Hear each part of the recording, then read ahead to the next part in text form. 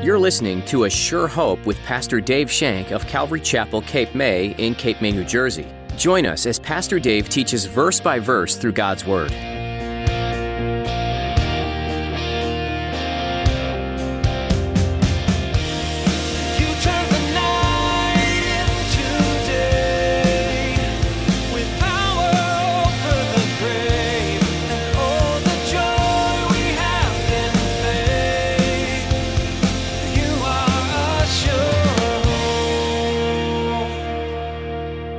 What is the controlling element here? In my name. So, oh Lord, please give me that beautiful Lamborghini that I wanted. And I pray this in Jesus' name. That's not what he's saying. That's not what he's saying. He's not saying that. Why? Because we have to know God's name. We have to know his nature. We have to know what he is, who he is, what he wants to do. God answers prayer to honor his name. Therefore, prayer must be in his will. Have you ever found yourself frustrated with God over unanswered prayer? This is a common problem, but the issue isn't with God. It's with our understanding of him and his will.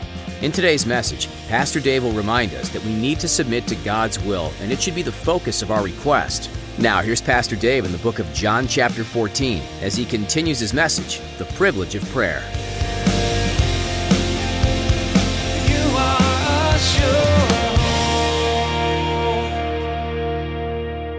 You're going to not only do the things that I've done and you've seen me do, but you're going to do even greater than these. Wow.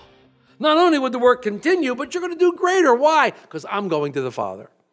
Now, he's setting them up for the Holy Spirit. You can see it coming. He's setting them up for the Holy Spirit. We're going to talk about that in a minute. But he had been encouraging their faith all along. And he continues to tell them, believe in me. Remember what the word believe in him means? It means to cling to trust in, to put all your faith in, to put all your hope in, to rely on him. Why? Because of the words you've heard and the works you've seen. I think John, in my opinion, got this better than any of them. I think John got this better than any of them because he writes in his first epistle in 1 John, the very first 3 verses. Let me read them to you. Listen to what John's saying in the very first 3 verses of his epistle. John writes this, John 1, 1-3. 1 John 1-3. That which was from the beginning, talking about Jesus, that which we've heard, which we have seen with our eyes, which we have looked upon, our hands have handled concerning the word of life. The life was manifested, and we have seen and bear witness and declare to you that eternal life, which was with the Father and was manifested to us, that which we've seen and heard, we declare to you. And that truly also you may have fellowship with us, and truly our fellowship is with the Father and with his Son, Jesus Christ. Do you hear his words?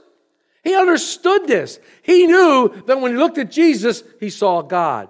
He knew that when he heard from Jesus, he heard God. He knew that when he touched Jesus, he was touching God. John had this down. He knew this. And I just love that passage. I just really, really love that passage. He realized this. He knew this. He knew it better than them all. But Jesus was telling his disciples that, hey, if you walk by faith, believing, trusting in the oneness that I have with the Father, there's going to be great rewards. You're going to do works greater than what you've seen me do. Now, first of all, what does greater mean?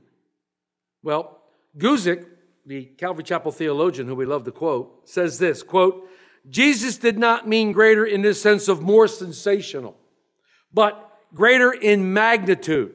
He goes on to say, Jesus would leave behind a victorious, working family of followers who would spread his kingdom to more people and places than Jesus ever did in his entire life of ministry. In fact, one commentator I read said that when the Holy Spirit fell upon Peter on the day of Pentecost and he preached the gospel message to those that were listening and 3,000 came to know Christ, that was more than that were saved than at any time during Jesus' 3 years ministry. So Peter was already doing greater works. He was already doing greater things.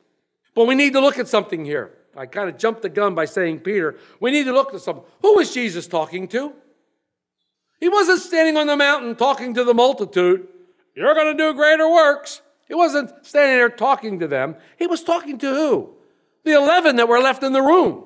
He was talking to his disciples. He was talking to the inner circle. In fact, when Paul wrote to the Corinthian church, he said one of the qualifications for discipleship or apostle was signs and wonders. He says in 2 Corinthians 12:12, truly the signs of an apostle were accomplished among you with all perseverance and signs, wonders, and mighty deeds. Now, before we jump to conclusions that are unscriptural, you must note that there were miracles done by others in the book of Acts.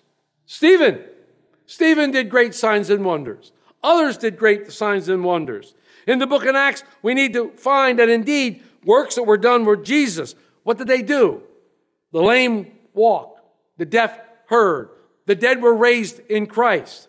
So the question remains that we have to ask ourselves, are the days of miracles over? Have the days of miracles ended with the apostolic age?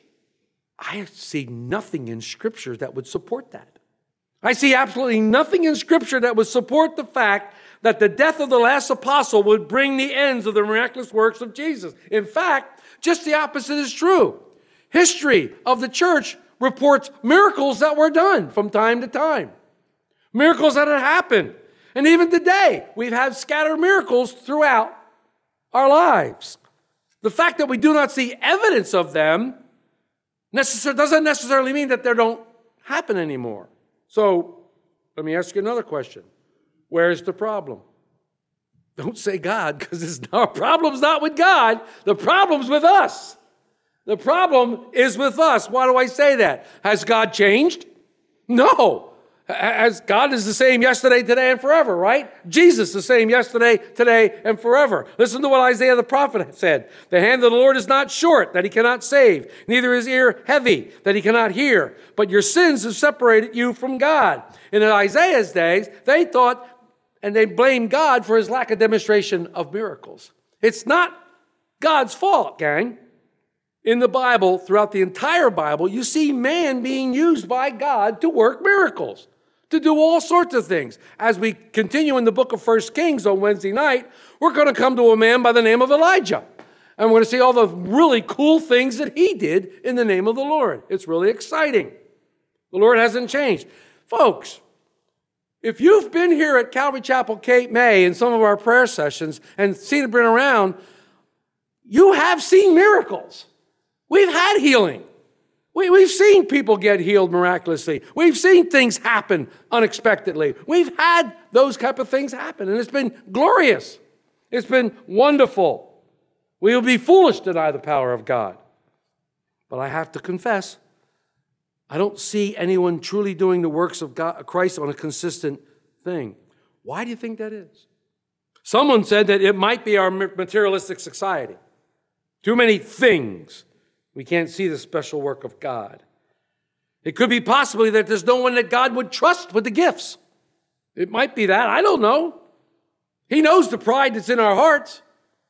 And he knows that if we had a certain gift, we might boast about it. I mean, if we saw someone get healed, were we automatically going to have a healing service and stand up to the fact and say, be healed? I don't know. Or would we run into the hospital and heal everybody in the hospital? That would be great. That would be wonderful. But I believe in healing. I believe the Holy Spirit heals. I believe that's a gift of the Holy Spirit. I believe it's prevalent today. But how many people, Christians, Christian leaders, Christian men, women, have taken upon themselves to use this for illegal and illicit gain? How many? Why were we told that we were going to do greater works? Why did Jesus say, you're going to do greater works than me? Because I'm going to the Father. What is it about going to the Father that means we're doing creative works? Well, next week, when we get to 15, 16, 17, and 18, Jesus is going to introduce us to the third part of the Trinity. He's going to introduce us to the Holy Spirit. The third part of the Trinity. He's going to introduce us to the Helper, the Comforter. The one, if he goes to the Father, he's going to pray that the Father would send. He's going to tell them that. He's coming. And that's where your power will be. That's where the power is. They will not be left as orphans. Once he ascends to the Father, he's going to send them the power sword. It was through the power of the Holy Spirit that the apostles worked miracles among the people. Folks, that same power is available today. The same power that rose Jesus from the grave is in you. And that power of the Holy Spirit is available today to keep those works moving. But we ask amiss. But we ask wrongly. As we look at verses 13 and 14, Jesus is going to explain this beautiful privilege of prayer. Let's read. And remember, he who believes is going to do greater works than me because I go to the Father. And, talking about the believer, whatever you ask in my name, that I will do, that the Father may be glorified in the Son. If you ask anything in my name, I will do it. Jesus tells us that by prayer we can walk in victory, the victory that he purchased for us on the cross. We can walk in Jesus as Jesus walked. How did Jesus walk? Total one with the Father. We can walk total one with Jesus, total one with the Father, and in total oneness with the Holy Spirit. Jesus is going to pray for that in chapter 17 when he prays for us, that we would be one. Total oneness. Then we will have victory. But our prayers are limited by the whatever. And now remember, it's not the whatever. It's whatever you pray for, whatever you ask. These things are revealed to us where? In God's Word. The whatevers are revealed to us in God's Word. How about the anything? It's revealed to us in God's Word. What does Paul say in Ephesians 3? I love this in Ephesians 3, and many of you can quote it, and many of you quote it to me. Now to him who is able to do exceedingly abundantly above all that we can ask or think according to the power that works in us. The power that works in us is what? The Holy Spirit. But he's not giving us carte blanche. The controlling element is what? What is the controlling element here? In my name. So, oh Lord, please give me that beautiful Lamborghini that I wanted. And I pray this in Jesus' name. That's not what he's saying. That's not what he's saying. He's not saying that. Why? Because we have to know God's name. We have to know his nature. We have to know what he is, who he is, what he wants to do. God answers prayer to honor his name. Therefore, prayer must be in his will. Prayer is not conforming God to our will. It's conforming us to his will. Perfect example. Come on, what's the perfect example? Jesus in the Garden of Gethsemane. Jesus is in the Garden of Gethsemane. What did he pray? Lord, if it be your will, take this cup from me. Nevertheless, not my will, but your will. We pray in the will of God. When it comes to prayer, no request is out of line, provided that it's God's will. Look at 1 John again, in 1 John 5, 14 and 15. Listen to what again the apostle says.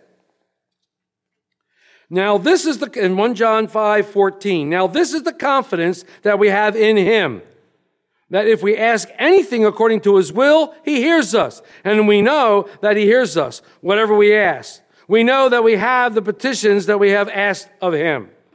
If we ask anything according to his will.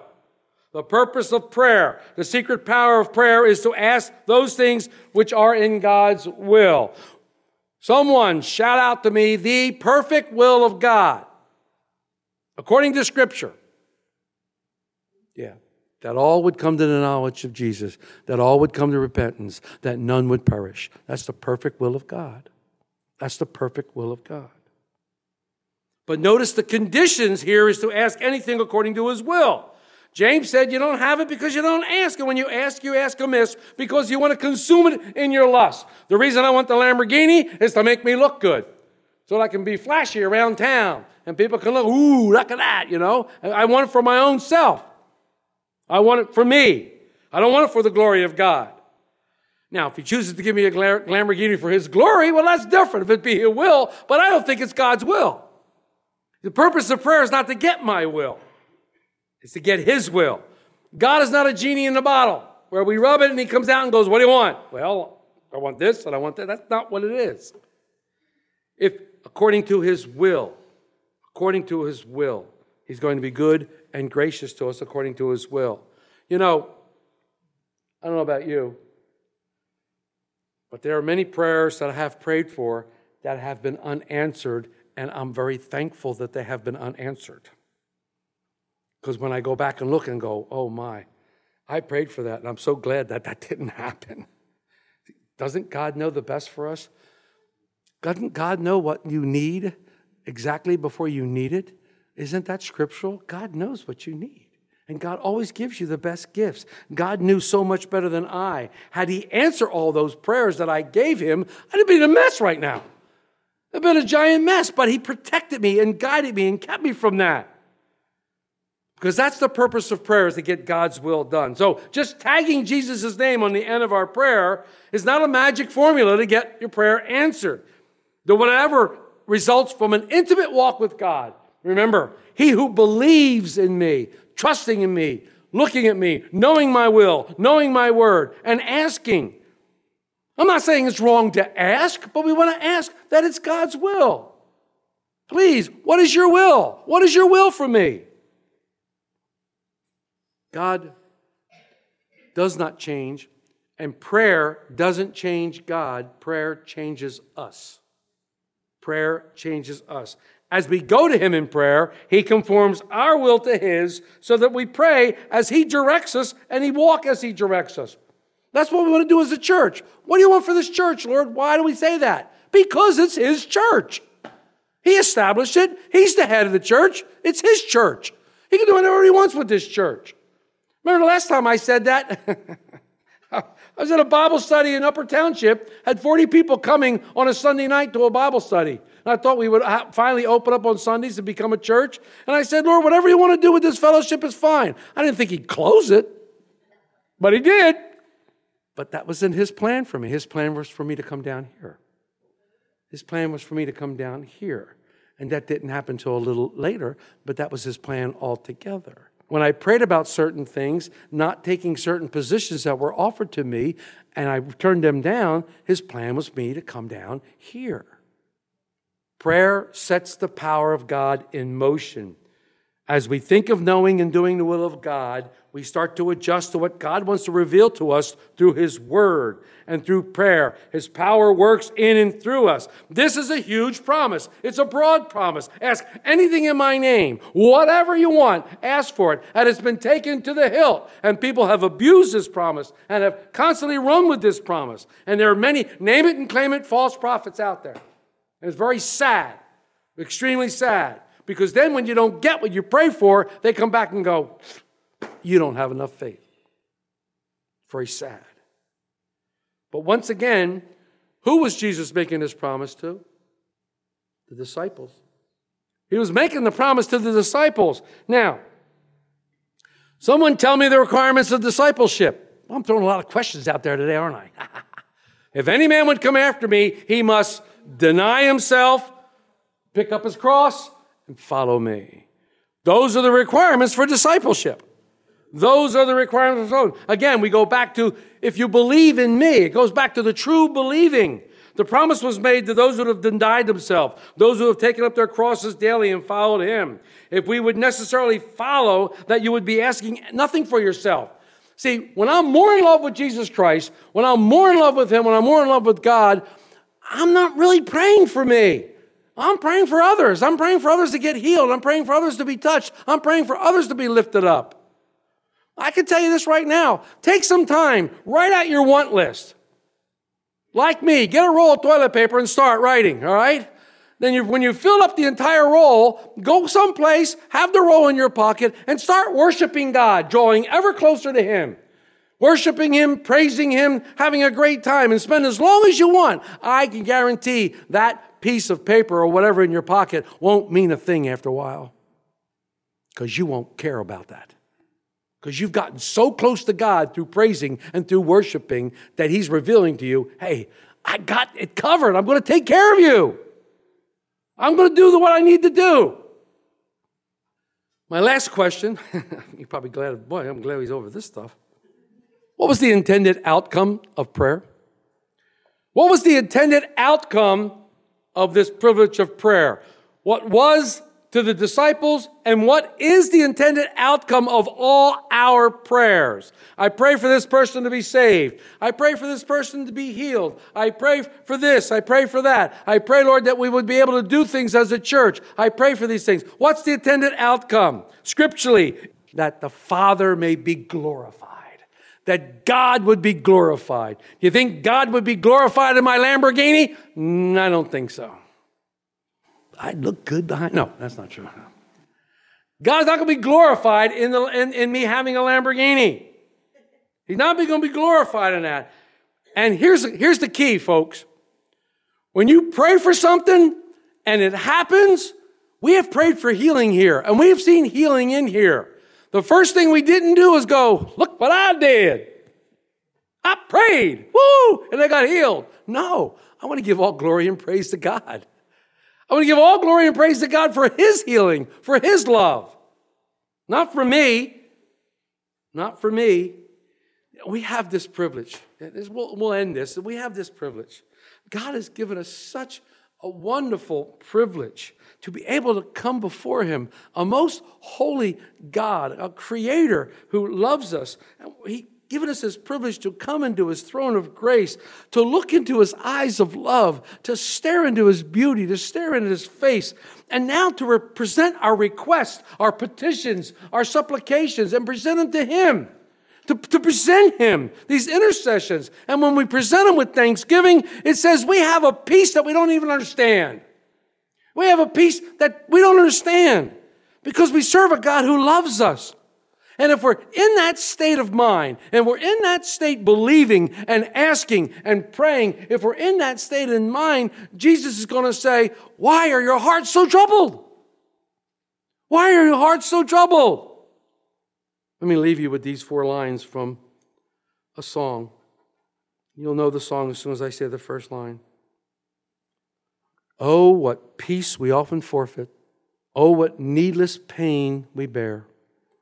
All because we do not carry everything to God in prayer. Everything. It's a privilege, folks. Don't underestimate the privilege that you have been given. Don't fail to use the privilege that you have been given. God will answer you in His time. And we don't know what that answer is going to look like. It might not be the answer you're looking for, but it will be the answer according to His will. And He will also give you the strength to accept His answer when He gives it to you. It's a privilege. Don't underestimate it. Involve yourself in it. Know that He wants to do works in you that are innumerable, works in you that are incredible. I think God wants to see healings today. I think He wants to see all the gifts manifested. I think He wants to see that. But I think most of all, He wants to see people come to the knowledge of Jesus Christ.